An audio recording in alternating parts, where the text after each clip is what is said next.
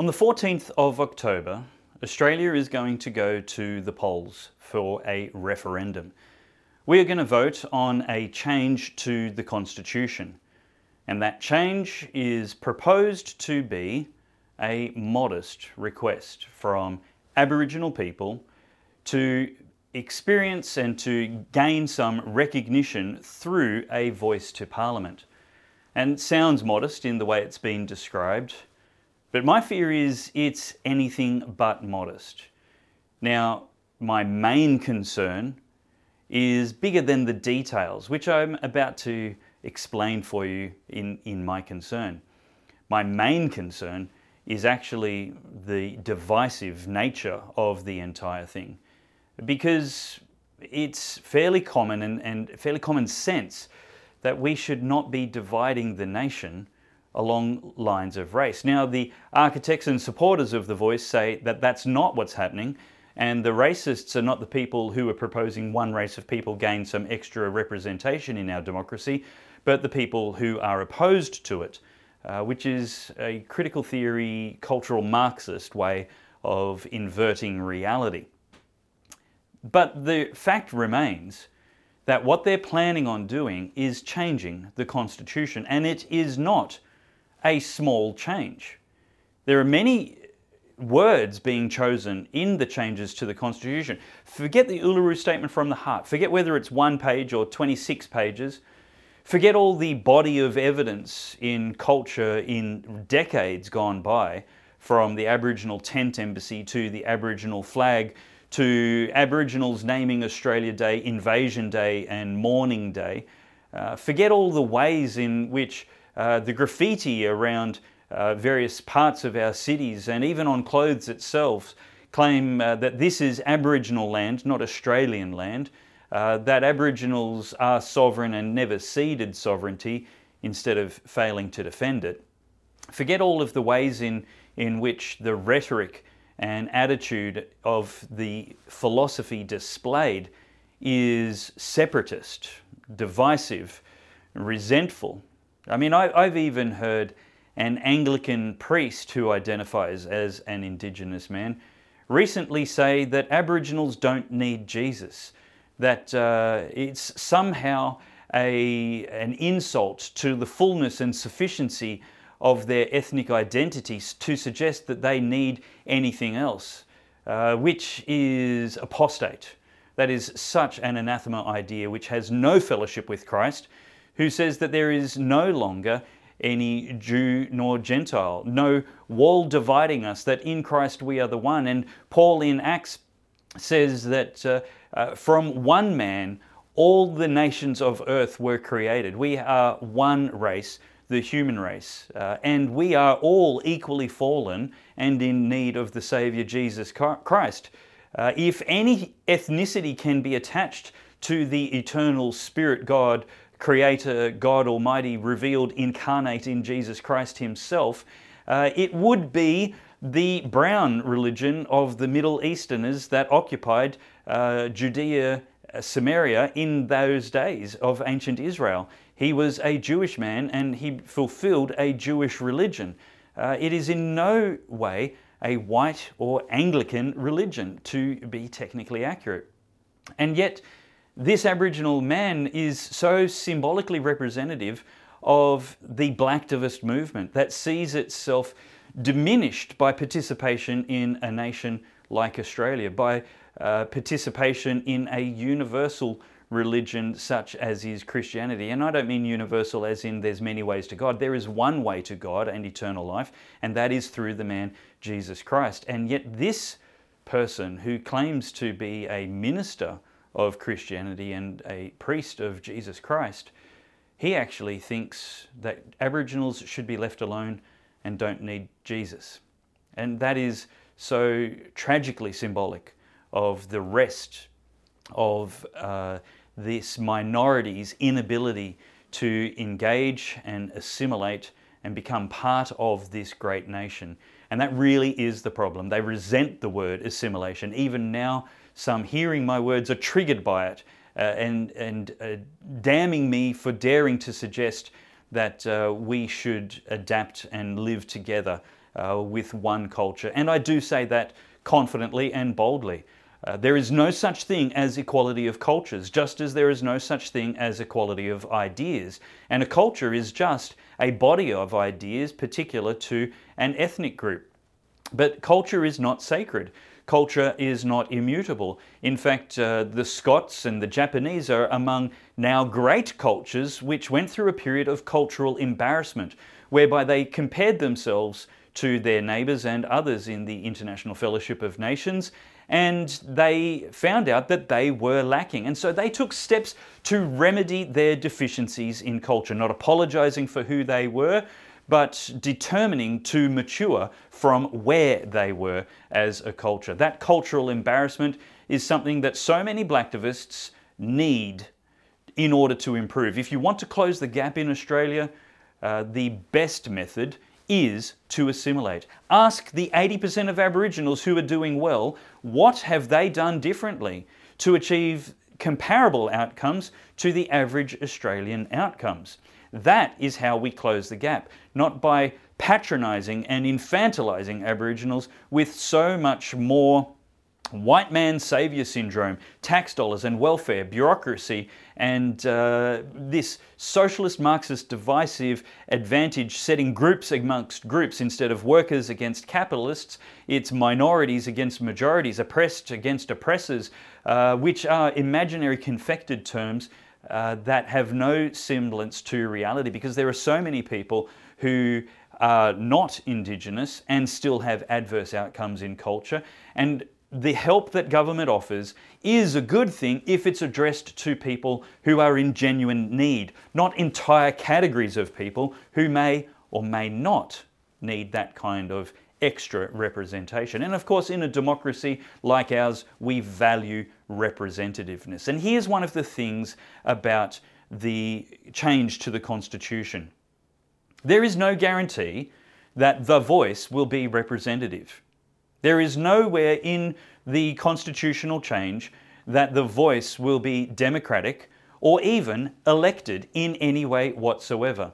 It only says that the government of the day gets to decide. Now, we've been told that we need not fear the change to the Constitution, because the government of the day will be able to change what it looks like. And the only thing that will be permanent about it is its existence.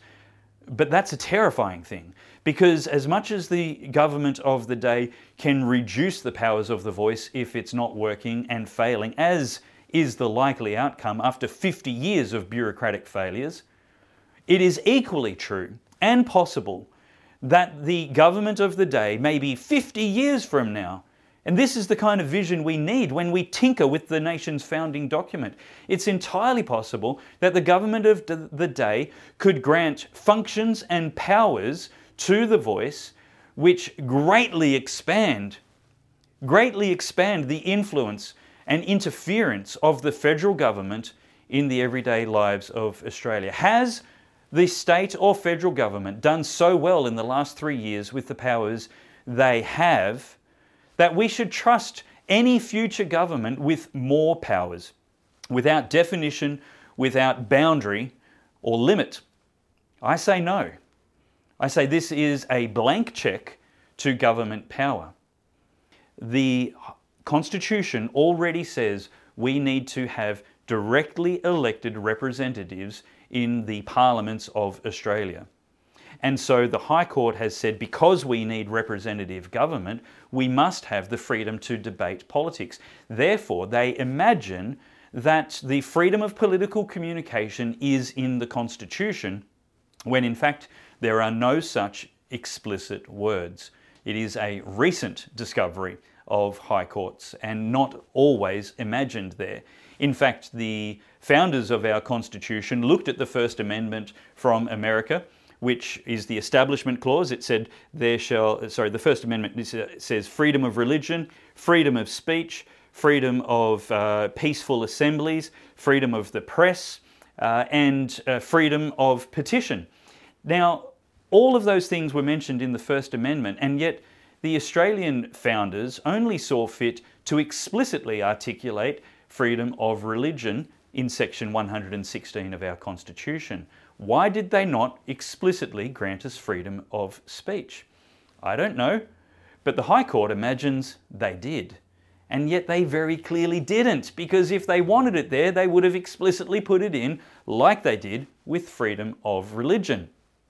And so the High Court is just as likely to imagine something that isn't in the new chapters of the new chapter and section of the Australian Constitution if this referendum is successful. They may very well imagine all kinds of powers, perhaps up to the same level as a royal commission, whereby a royal commission has the power to subpoena witnesses and compel them to appear, where they have the power to compel the production of documents from your business or from any organisation or personal. Who's to say that's impossible? If the High Court says that that is implied in order for the voice to be effective. There is so many other things I could detail.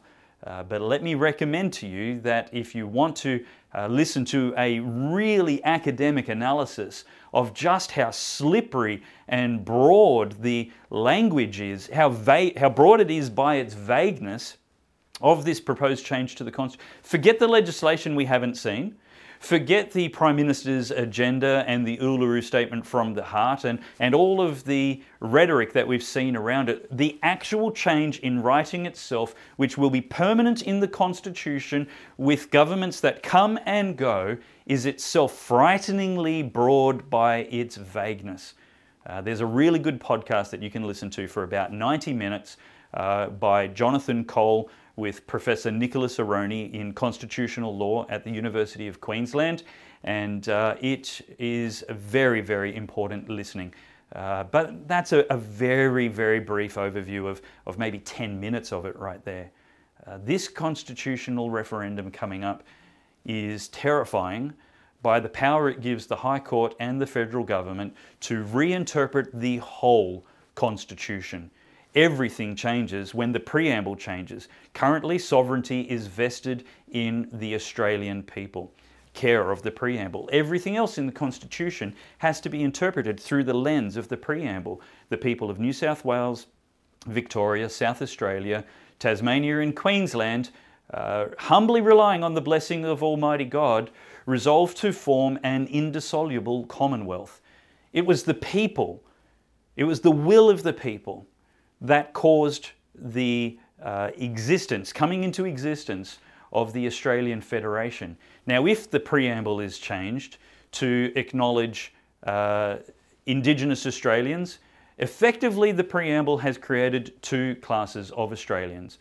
The High Court has repeatedly rejected cases which assert and tested the sovereignty of Indigenous Australians. There is no such thing, according to the High Court, who relies on the Constitution. And this again is the agenda of separatism. What else will need to be reinterpreted in the other chapters and sections of the Constitution once the preamble is changed, the lens through which the entire document is interpreted? There will be a lot of potential changes with deep ramifications for all of Australian society, politics, and the democracy and liberal, inclusive, pluralistic society that we have enjoyed for so long. Mark my words, the change to even if this was a good idea, the actual wording to the Constitution is incredibly poorly drafted, perhaps very deliberately, by wicked agendas who would seek to greatly expand not the power of Aboriginals, but the power of the federal government. This is a blank cheque that must not be signed by the Australian people at this referendum.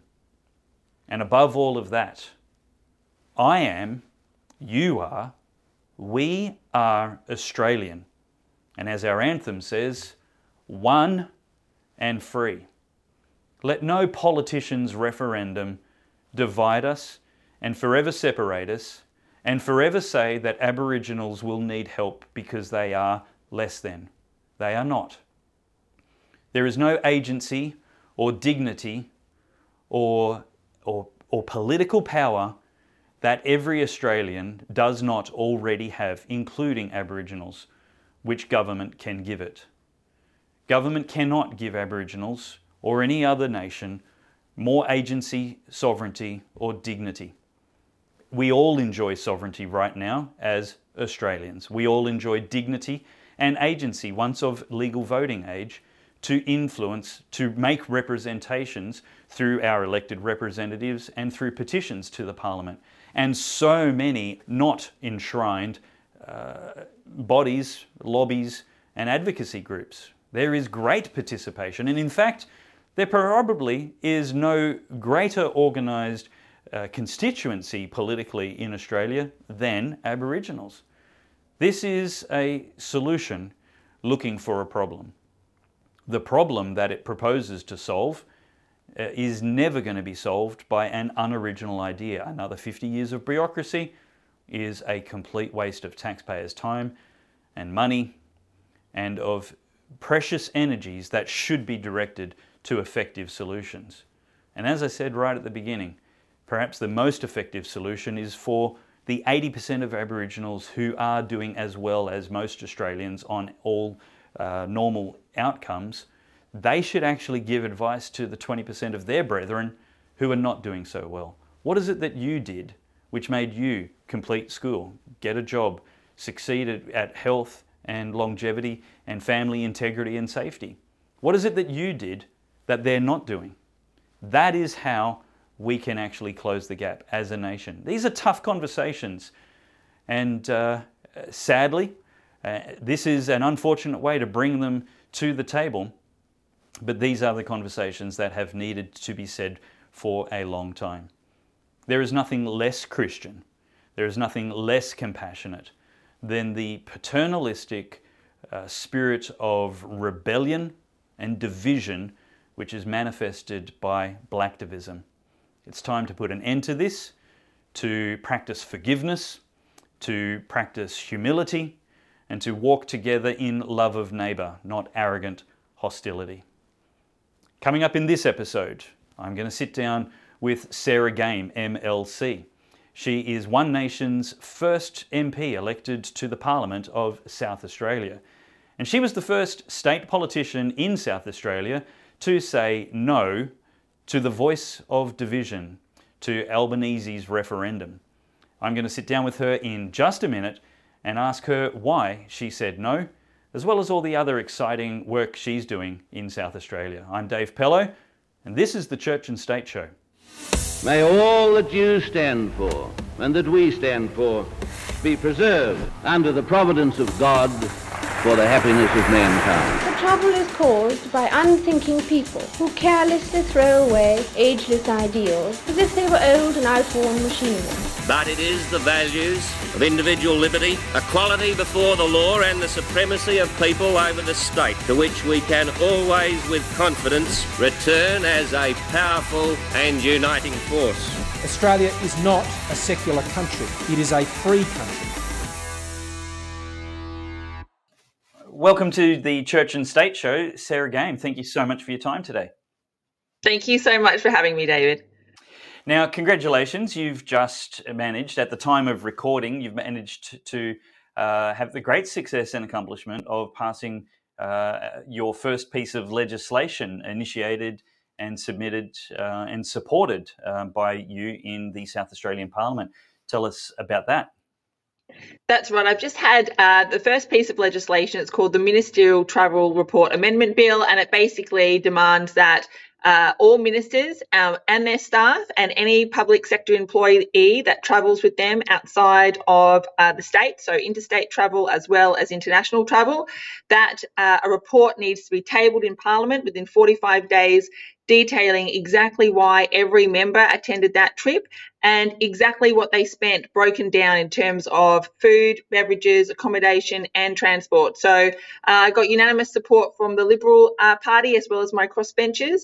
It wasn't opposed by the Labor Party, and so hopefully it's going to have passage in the lower house as well. Fantastic. Well done. So, yeah, we do hope that gets approval in the lower house.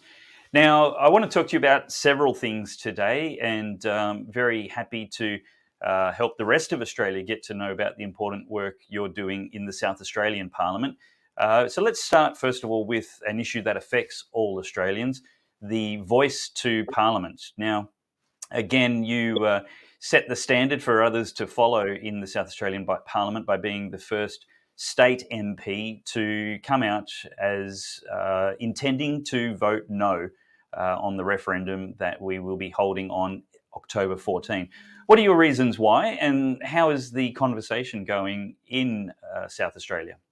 Well, exactly. I mean, the reasons why for me are pretty simple and straightforward, and they are to do with the fact that I think we need to be supporting people in our community based on need and not based on their race. So that's the first point, is that we support people based on need, not based on race. And that makes sense to me when we think that, firstly, many Aboriginal and Torres Strait Islanders are actually doing very well. They go to school, they get educated, they get jobs, and they contribute. And many of them, in fact, most of them are doing as well as non-Aboriginal and Torres Strait Islanders. And the other point that I'd make with that is it's getting increasingly difficult to identify who, in fact, is Aboriginal and Torres Strait Islander. And that's because, in fact, many are intermarrying, and that's a good thing. That's a sign of reconciliation. And so for me, it makes sense that we actually just support people based on need, not based on race. And the other reason that I'm against it is it's just simply a incredibly divisive piece of legislation. Well, we've got a piece of legislation here in South Australia because we've got our own voice. And it's a divisive concept, really. And I don't think that's a positive step for Australian society. So for me, it's not about the detail. I understand that for some it is about the detail, but for me, I've certainly looked into the detail or the absence of detail, but it's the concept of division, and it's the concept of support based on race rather than based on need. I agree with all of those points. You might actually be the right person to hear me postulate this theory that I'm less objecting to the increasing difficulty of identifying Aboriginal descendants, having recently compared it to the change in skin colour over generations of Jews. Now, I'm pretty positive that they were dark-skinned people in the Middle East 2,000 years ago, and much further back. When Abraham came from Ur of the Chaldees, they very dark-skinned Arabs, and obviously there was lots of diaspora and immigration to Europe and lots of intermarrying. But they've maintained their language and they've maintained their culture. And I wouldn't diminish the Jewishness of any of those descendants to date. Now, your mother is Jewish, correct me if I'm wrong.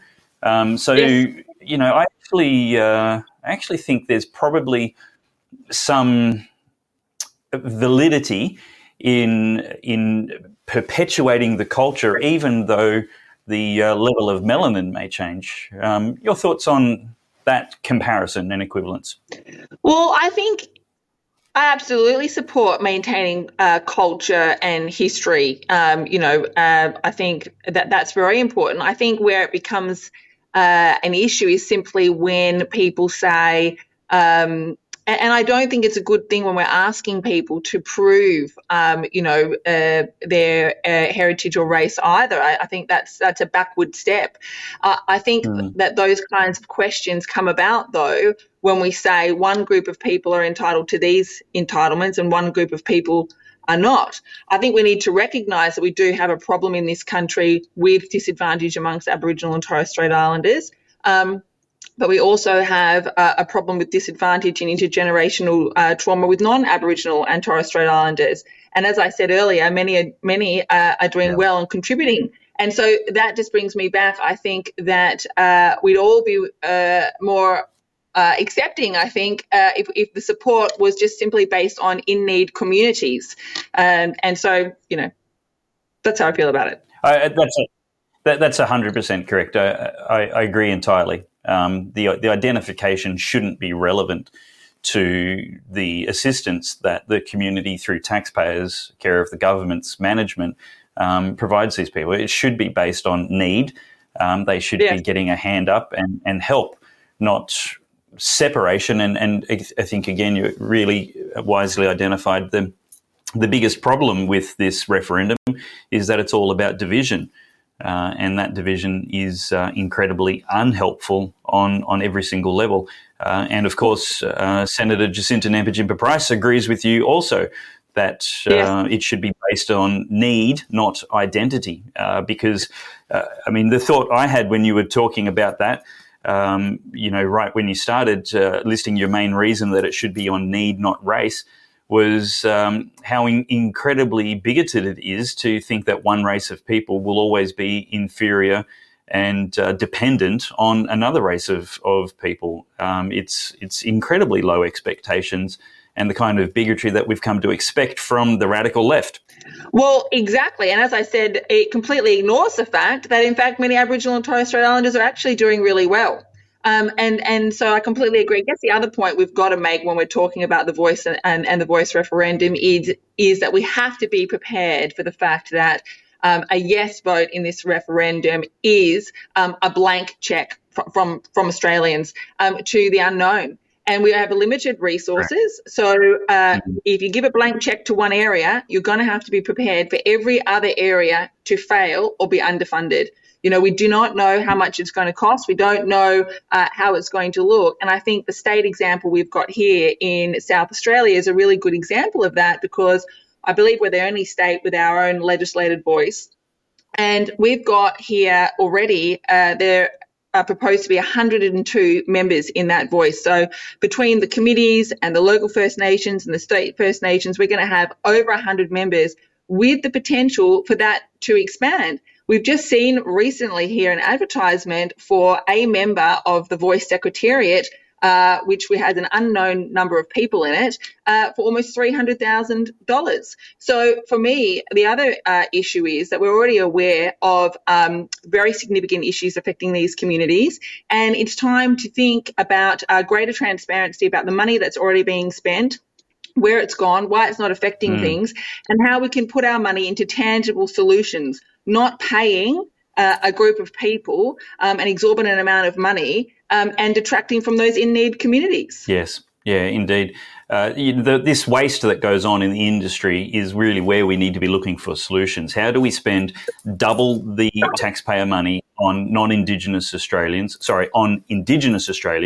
that we spend on the average Australian? How does that money get absolutely wasted and there's no accountability or transparency of it? Joining you as one of the speakers at the Church and State Adelaide Conference on 6th and 7th of October is Senator Jacinta Nampijinpa-Price. And in her recent press club appearance, she articulated that when this fails and if they're elected to government, they will be pushing for a review and an audit of all of these Aboriginal industries and organisations which are taking taxpayer dollars and asking for some transparency on the outcomes that they're getting for that money. Absolutely the right thing to do.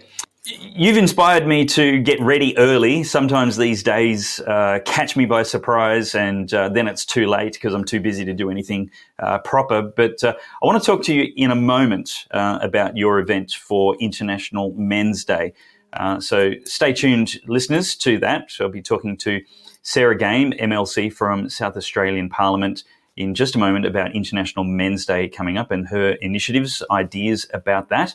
But first, Sarah, you have been appointed to the committee, and correct me when I get the language obviously wrong, but the committee to oversee the amalgamation of universities in South Australia. Tell us a little bit about that, what you've learned, what it's actually called, and yes. your predictions on the issues that you've noticed and become aware of there.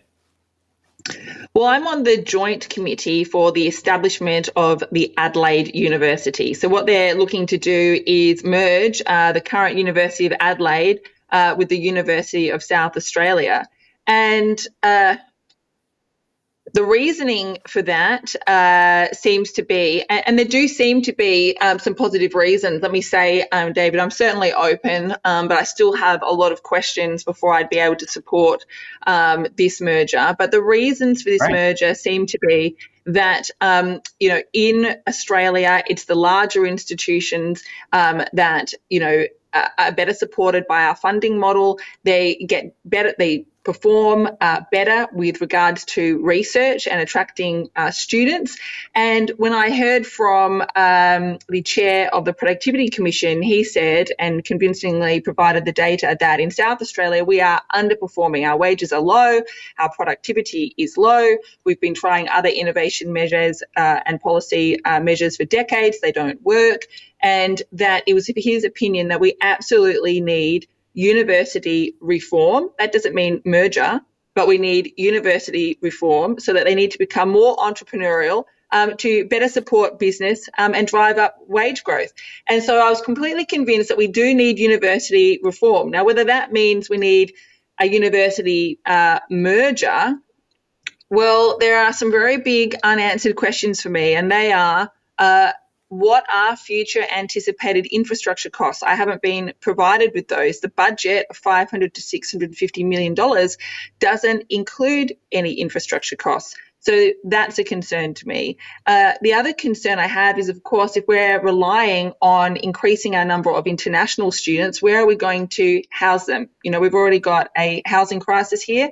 And thirdly, I haven't yet seen comparative data. They're telling me that it's going to increase the contribution into the economy by $500 million by 2034, but they haven't shown me by 2034 what the current universities would contribute, and they haven't shown me with some level of government investment into separate institutions what those universities would contribute by 2034. So they've given a comparative figure of a whole range of benefits that we're going to see, but those benefits are comparing 2034 figures with government investment with 2022 figures without government investment. So I'm currently, David, in a position where I've got a whole lot of questions on notice to the Vice-Chancellors and various other groups. And, I really can't make a decision until I get some of them answered.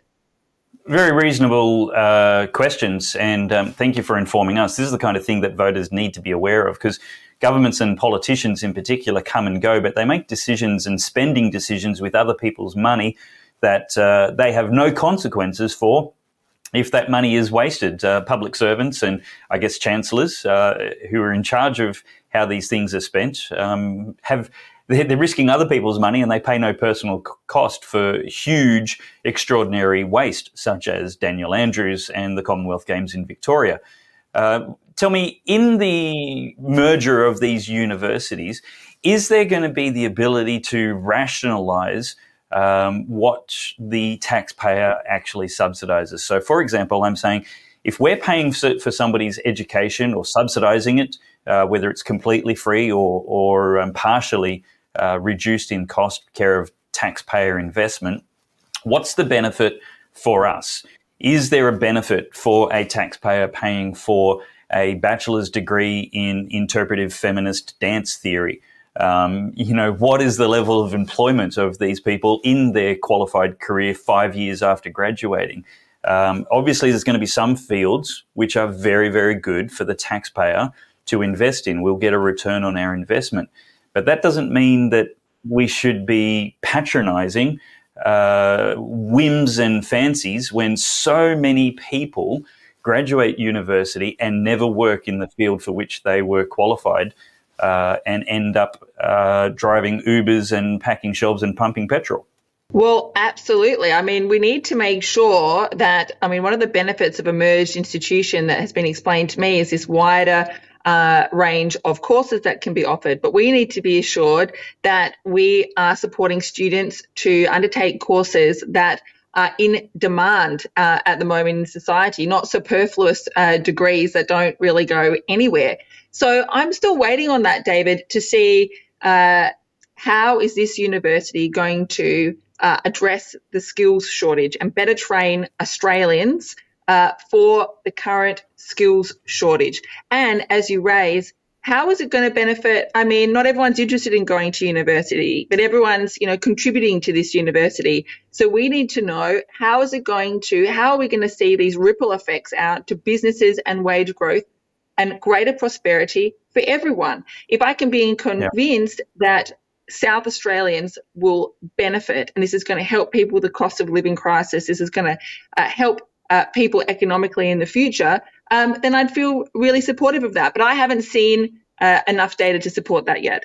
Well, let's talk about International Men's Day. Now, you have some initiatives, and this is going to be your topic of presentation at the Church and State Adelaide Conference on the 6th and 7th of October. If you would like tickets for that, viewers, listeners, head to churchandstate.com.au.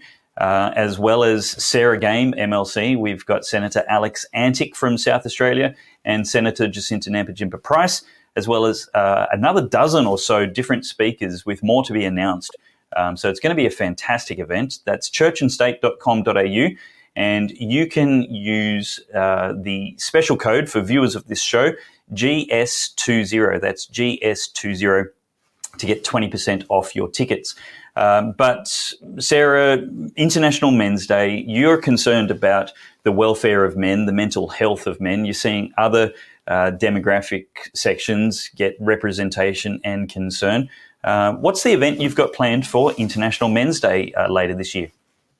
Yeah, well, firstly, David, I just think it's really interesting that there wouldn't be any International Men's Day event in the entire state of South Australia were it not for the one that I was organising. It's the only event for International Men's Day. It is the only event in the whole of South Australia for International Men's Day, which is on the 19th of November. And this idea came about, I know, after I let International Men's Day, I didn't even know about International Men's Day, to be totally honest, until I went to International Women's Day last year, which was on the 8th of March. I had a lot of invitations. I went to the Governor's house for breakfast, and I went to the Adelaide Oval. I had so many invitations that, I had to turn them down. And I just thought to myself, wow, okay, when is International Men's Day coming up then? And we looked it up and we realised, it had already passed without a single event. I've actually looked back. There was an event here a few years ago, which had an attendance of about 50 people, I believe. But I don't think there's been an event in many, many years here for International Men's Day.